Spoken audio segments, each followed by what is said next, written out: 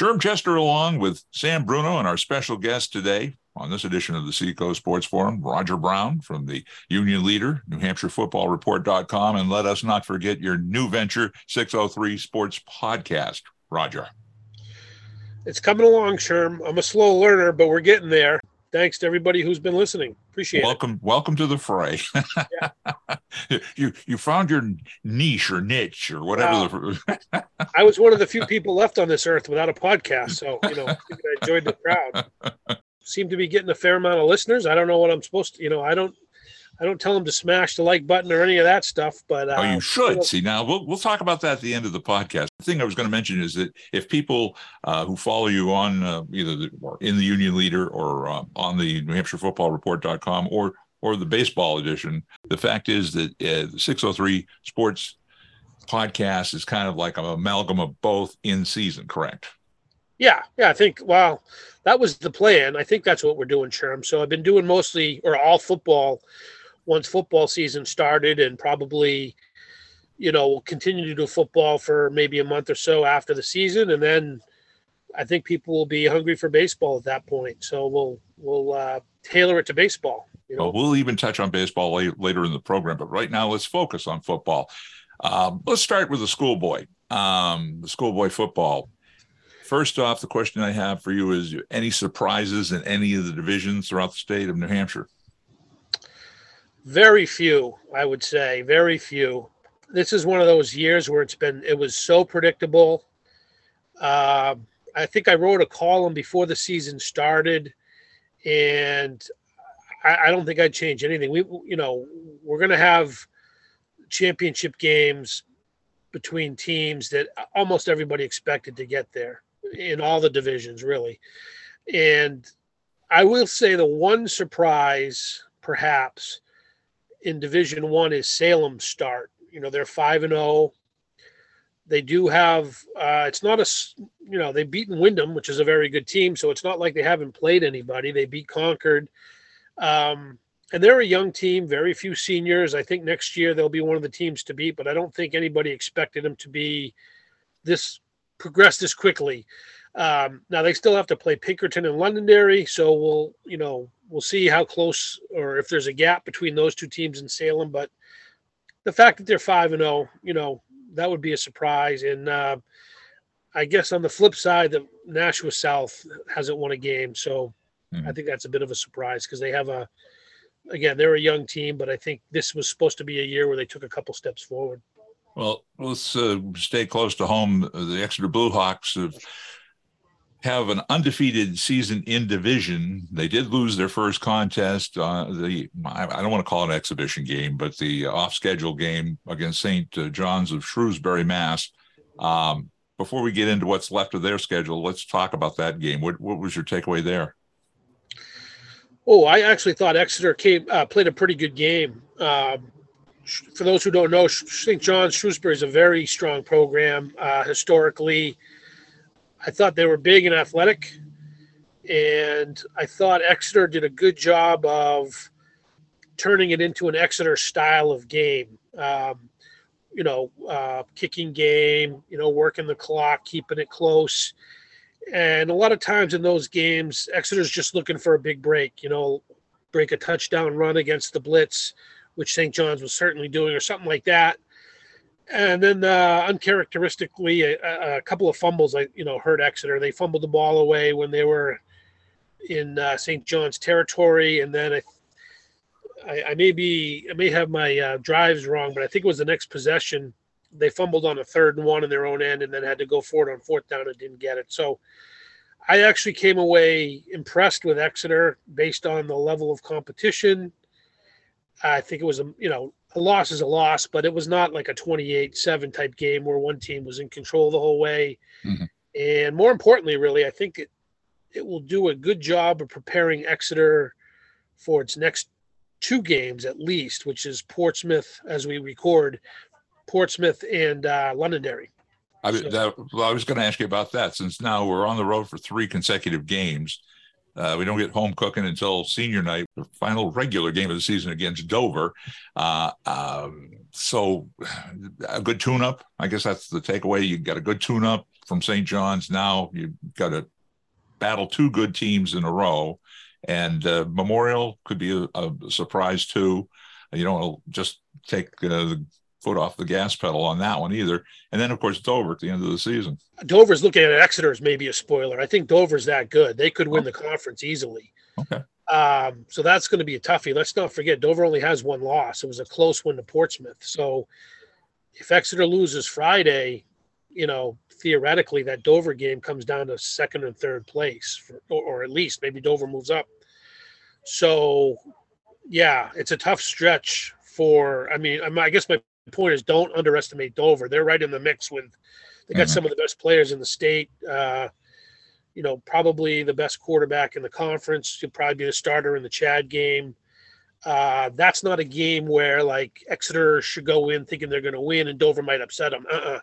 They'll be fighting for everything they get that night. Even the Memorial game, Memorial has a quarterback that's very much like the St. John's quarterback, run accurate when he throws. I would expect Exeter to get that one, but the other three are going to be very, very difficult.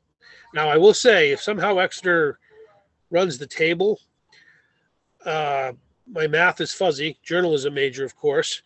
I think they're going to get the number one seed, were they to do that overall, not just in the conference, but overall. But there's a lot of work to be done before you even start thinking about that. Right. Sam? I think Exeter played certainly a good first half against St. John's of Shrewsbury the other night. Teams that scout Exeter, they see the film and it's the same thing. You have to be able to stop Exeter between the tackles. And St. John's of Shrewsbury did one of the best jobs of executing that game plan I think I've seen in a long, long time. They had 9-10 players in the box. And before the quarterback for the Blue Hawks could even drop back or hand off the ball, they were in the backfield. So especially in the second half. So I think, as Roger said, they played a quality program. They know what it's like to go up against some quality players. And I'm going to take the positive away from the loss and say the Exeter offense and defensive linemen are going to be much better for it when they go up against, for example, against the Clipper Cats. One of the Blue Hawks staple plays is the drop back and the tight end faking the block and going out into the flat. Mm-hmm. And St. John's had that covered all night long. That wasn't going to work. No, probably because quarterback Bove couldn't even get in position to throw the ball before he was tackled. Right. So it was just a rough night, especially in the second half. Yeah, I think it was, a lot of positives to take away from that game. And I think that if I had to speak for Coach Ball, he probably scheduled a tough opponent on purpose. He's, he knows what he was up against going in and when he scheduled that game, and probably did it to improve his team. And, I would assume they'd be better for it. The loss does not hurt you in the standings. And again, hey, Roger, I was going to ask you a question. I couldn't find anywhere how Portsmouth did against Norway, Maine. Did you get a score on that? Yeah, it's actually it's Oxford Hills I know they're in Norway, Sam. It's called, I think it's one of those regional schools, maybe. Okay. And they won 20-14. Okay. And Oxford Hills won Maine State Championship in Class A last year. That's their highest division.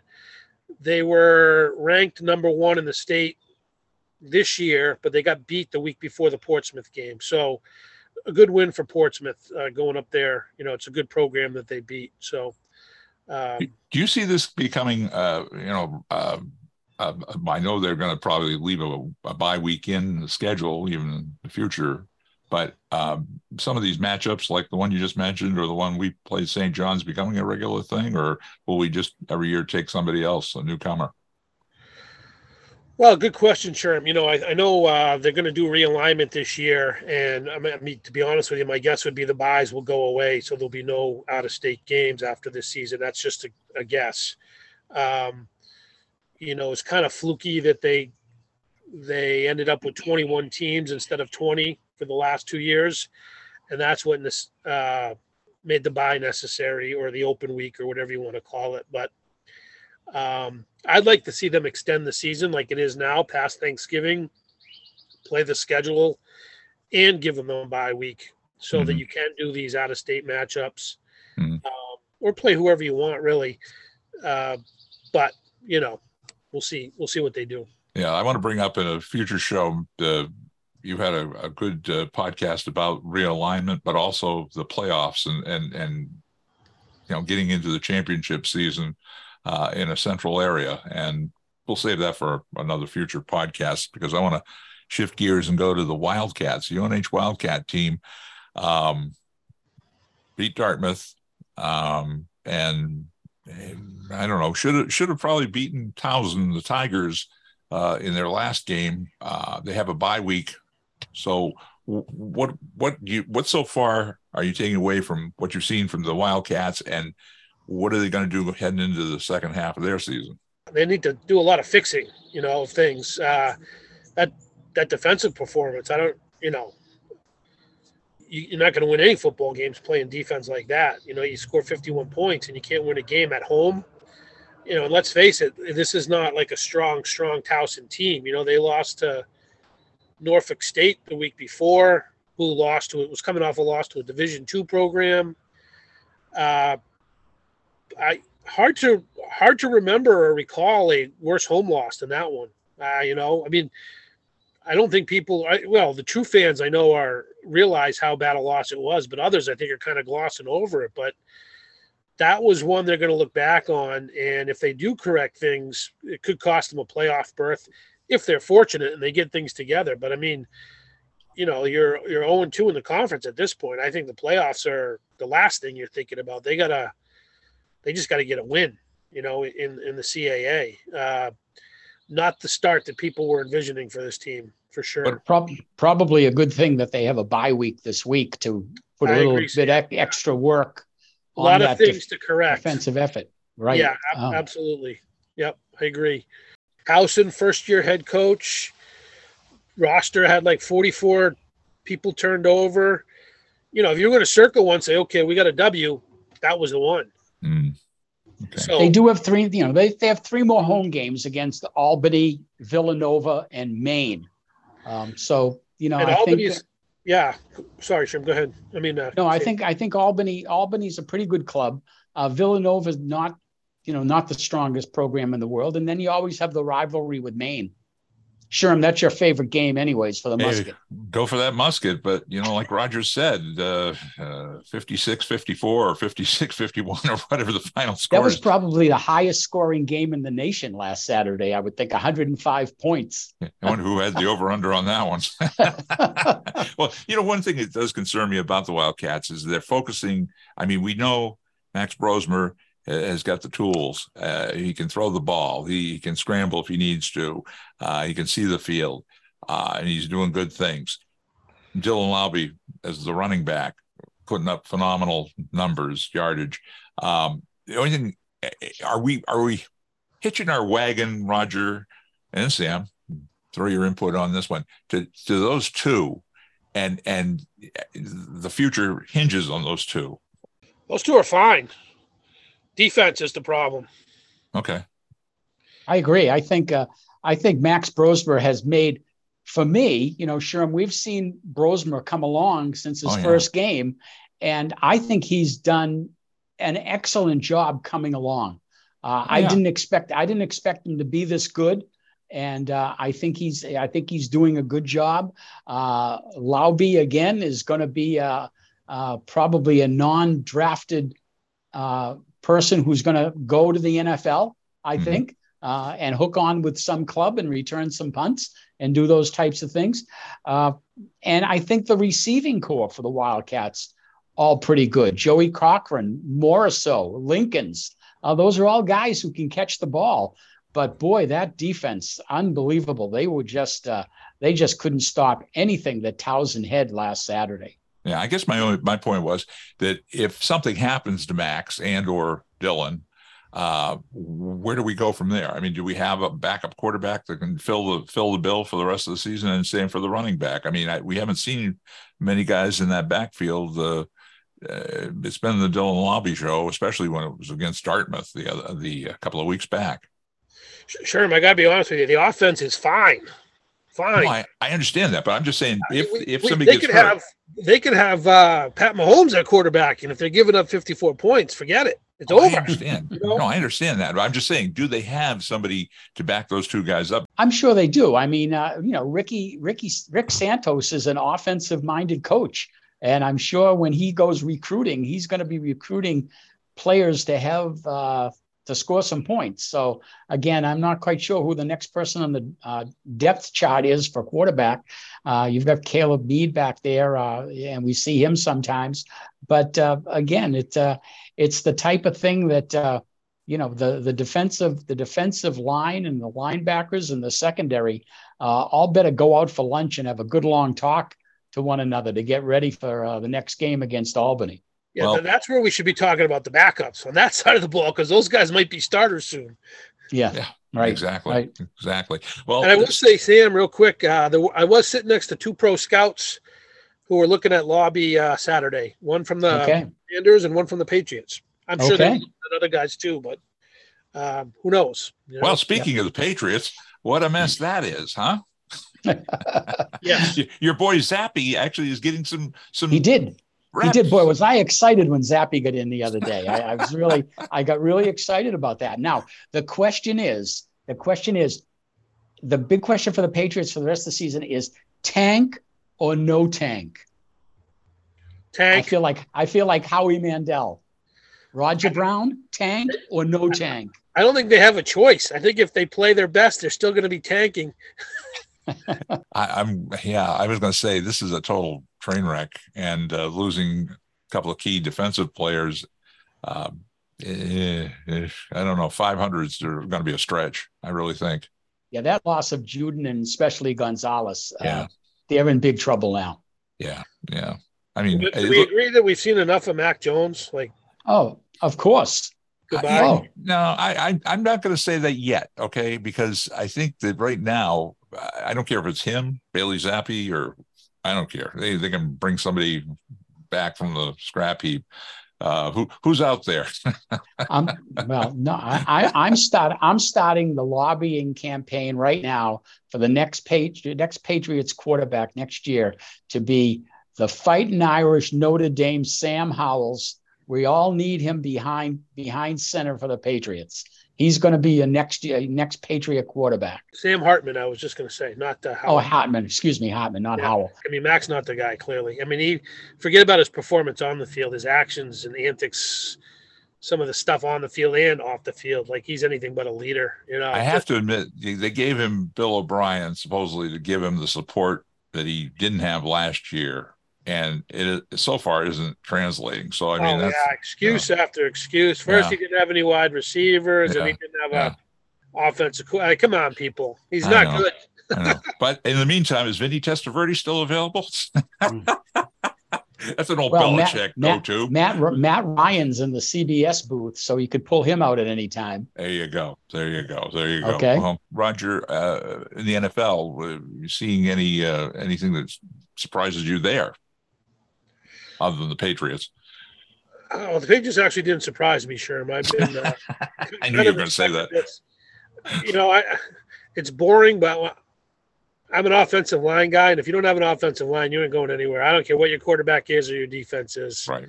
And theirs is atrocious. I think you got to go to Dan Campbell and the Detroit Lions. I mean, I thought they were going to be good, but they are playing inspired football. You're right, Sam, for sure. Yep. And is C.J. Stroud the next star for the Houston Texans?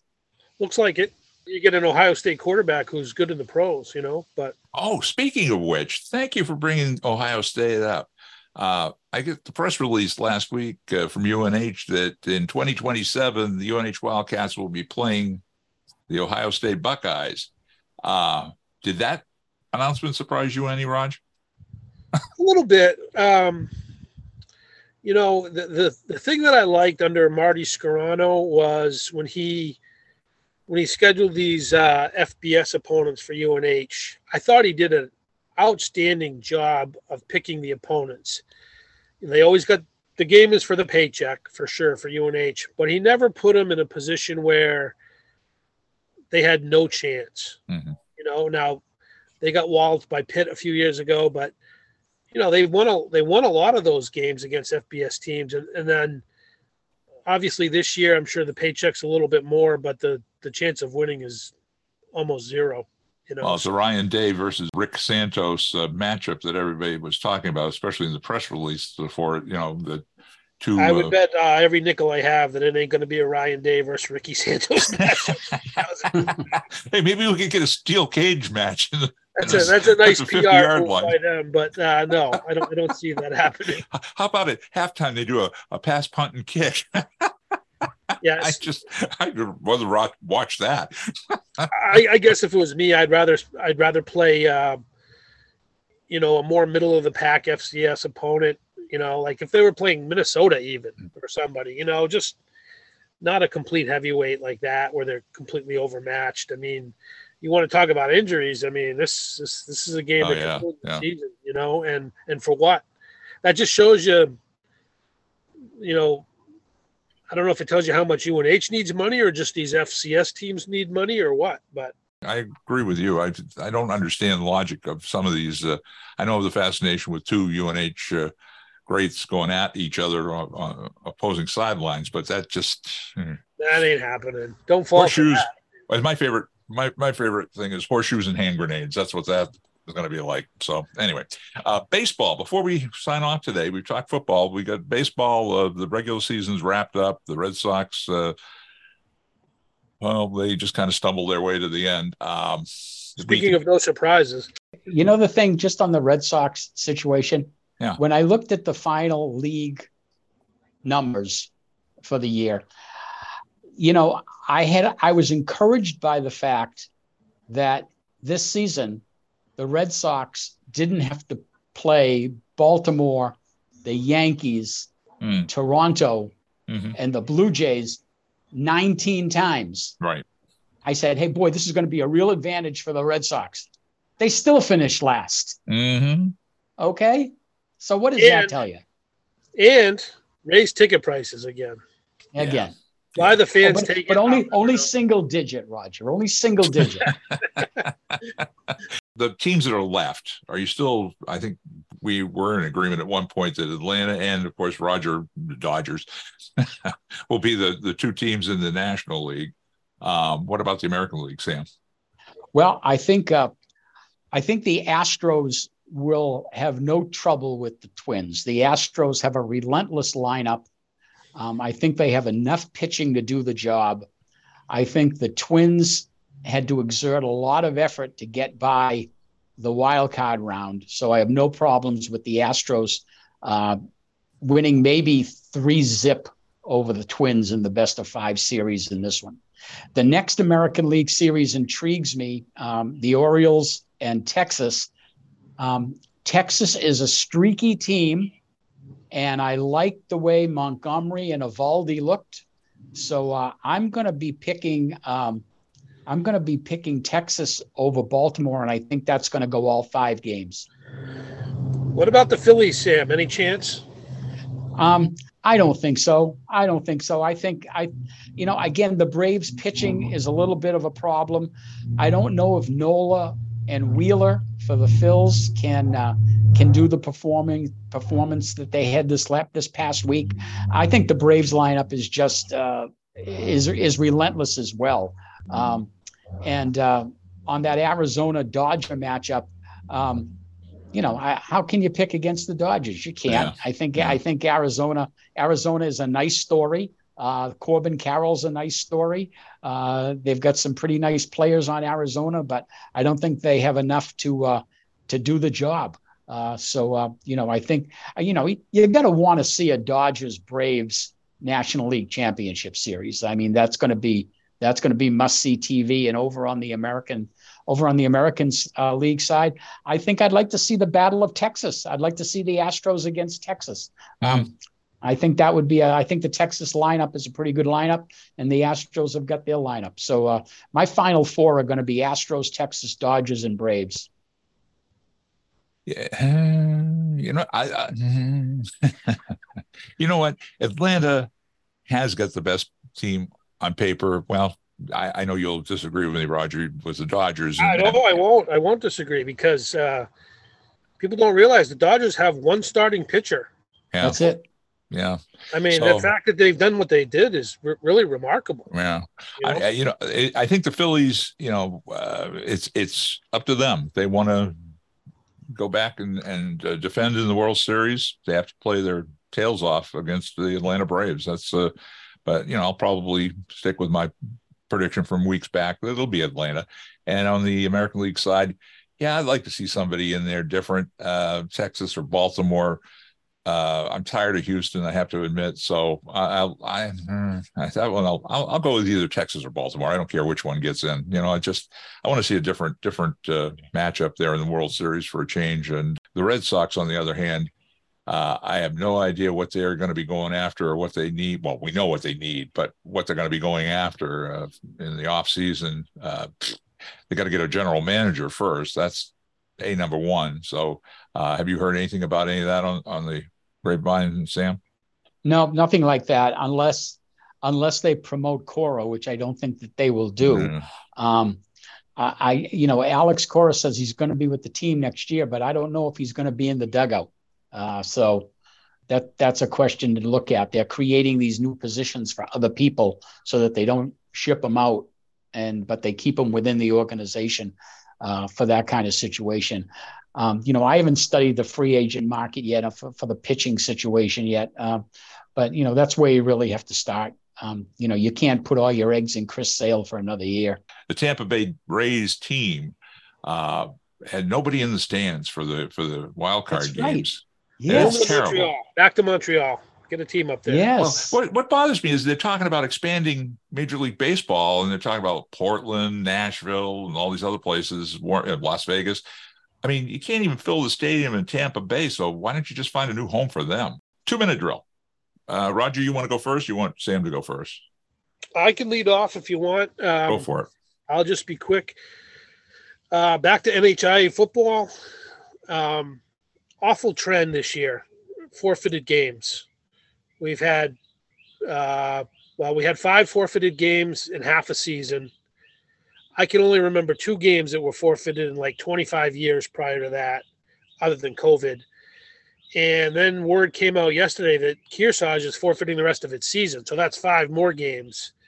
Now, I'm not saying, there aren't situations where teams suffer injuries and lower, small schools and they can't play, but I don't understand why so many forfeits, and a lot of them seem to be against the best teams. We have Pelham on our schedule. All of a sudden, our team is sick, or we have Trinity on our schedule. Oh, we can't play this week, are sick. So, I've had some coaches call me and they wish the NHIAA would look into it. And if forfeits are occurring for not the right reasons, maybe there's some sort of penalty. But it just doesn't make sense to me that all of a sudden games are forfeited when they've never been forfeited before. It's not fair to the opponents. I think it sends the wrong message to the kids, just because you're not having a successful season that you throw in the towel. So in my mind, it's a disturbing trend. And again, there may be situations where teams can't play for safety reasons. I understand that, but there's other ways to handle even those types of situations as well. So I don't think it's good for the health of high school football. And Sam, your 2-minute drill? I just thought, Sherm, instead of me getting on a soapbox and railing against the Patriots or the Red Sox or somebody like that, I just thought I could just do a quick recap of the Blue Hawk sports team's fall season so that everyone knows a little bit about where they are. For Dan Curran's boys soccer team, they've got a young team this year. They're 3-7-1 as they go into the home stretch.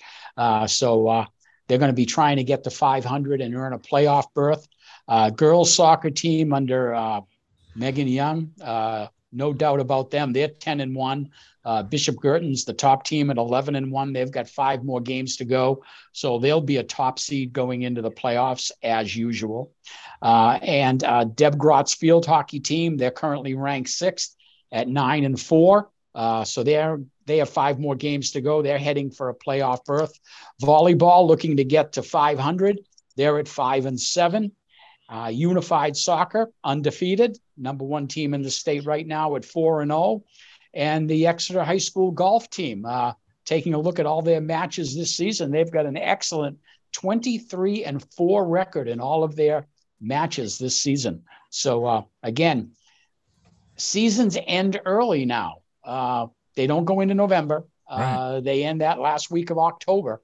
So if you want to catch any of these teams in any of their games, they have probably 2 or 3 home games left in the month of October. Yeah, and senior nights and things like that. And I know we've been doing a few of the youth nights, youth program, where we acknowledge the up and coming Blue Hawks to the Any programs. injuries in the Seahawks run the other night, Sherm? Nobody got run over. No, so far so good. And the soccer, we had soccer the other night too. Girls soccer and the boys soccer team has the youth night coming up. For my 2-minute drill, gentlemen, I just want to say we had a lot of fun the other night. We had a couple of reunions at William Ball Stadium over the past couple of games. A couple of games ago, the homecoming game, if you want to call it, the traditional rivalry game between Winnicott and Exeter.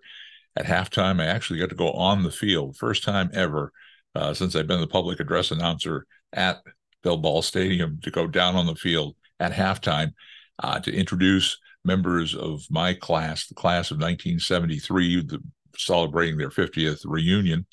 We had fun getting together. And also another reunion, the championship team, the Exeter Blue Hawk championship team from 1998. Now, 97 was the first of many victories, championships for Coach Bill Ball.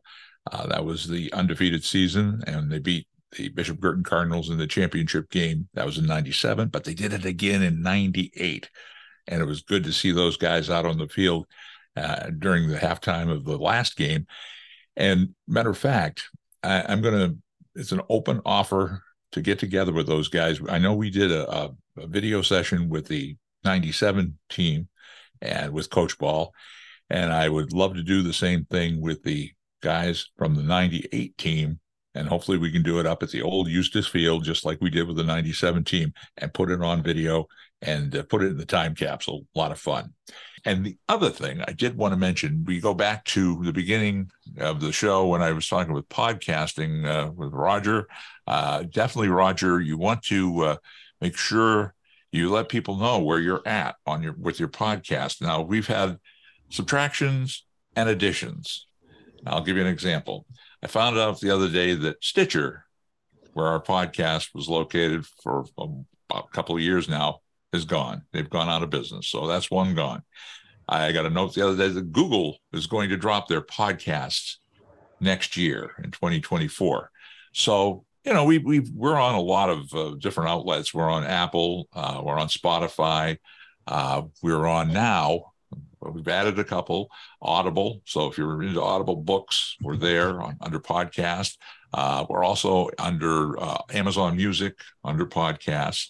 And I've added us to iHeart. So we're on the iHeart podcast channel. So, you gotta make sure at the beginning of the show, you were talking about liking and all that. Yeah, definitely want to have people, if they have a button or something they can hit to subscribe, do that, because it's very important. And the most important thing is if people are enjoying your program, spread the word, pass the word that in your case, the 603 Sports Podcast is out there, or in our case, the Seco Sports Forum. So I thought I'd throw that at you, Raj. Well, I can tell you, Sherm, that I'm doing things the unconventional way. I don't edit it. So you get it the way it is. And Sam, that's something we have to work on for maybe 2024 is a website that we can have, whatever we want to put, articles or opinions or whatever, similar to what Roger does. He's a reporter, though. He's got in-depth stuff. We'll just do kind of light and fluffy stuff. Everybody's a reporter these days, sure. Well, that's true. And then have people, have that link so they go to the actual podcast. That's important too. Well, gentlemen, I guess time to adjourn, and we'll see how the rest of the football season plays out. We'll be doing more of that. And of course, we'll talk about on our next podcast probably where the World Series is headed. So until then, for Sam Bruno and Roger Brown from the Union Leader, NewHampshireFootballReport.com, and 603 Sports Podcast, I'm Sherm Chester, inviting you to join us for the next edition of the Seacoast Sports Forum.